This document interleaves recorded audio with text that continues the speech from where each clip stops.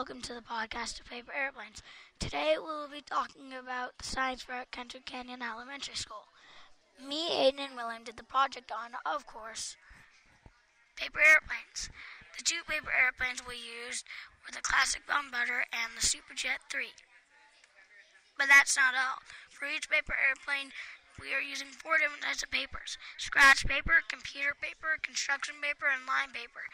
It took us a few days to even get the materials. Once we got all the items that we needed, the wind blew so hard when the plane was in air, it went backwards. So far, we had got 12 trials, 3 for each paper. I still had to make the rest of the Superjets.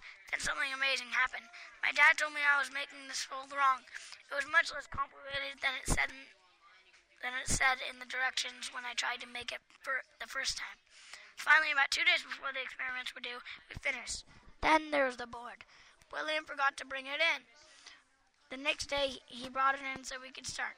On Monday, we had the whole day to work on the project. That day was a miracle. We finished in time for the science fair. At the end, when Miss Nielsen announced the winners, we won 3rd place. We did it. We finished the science fair. Goodbye.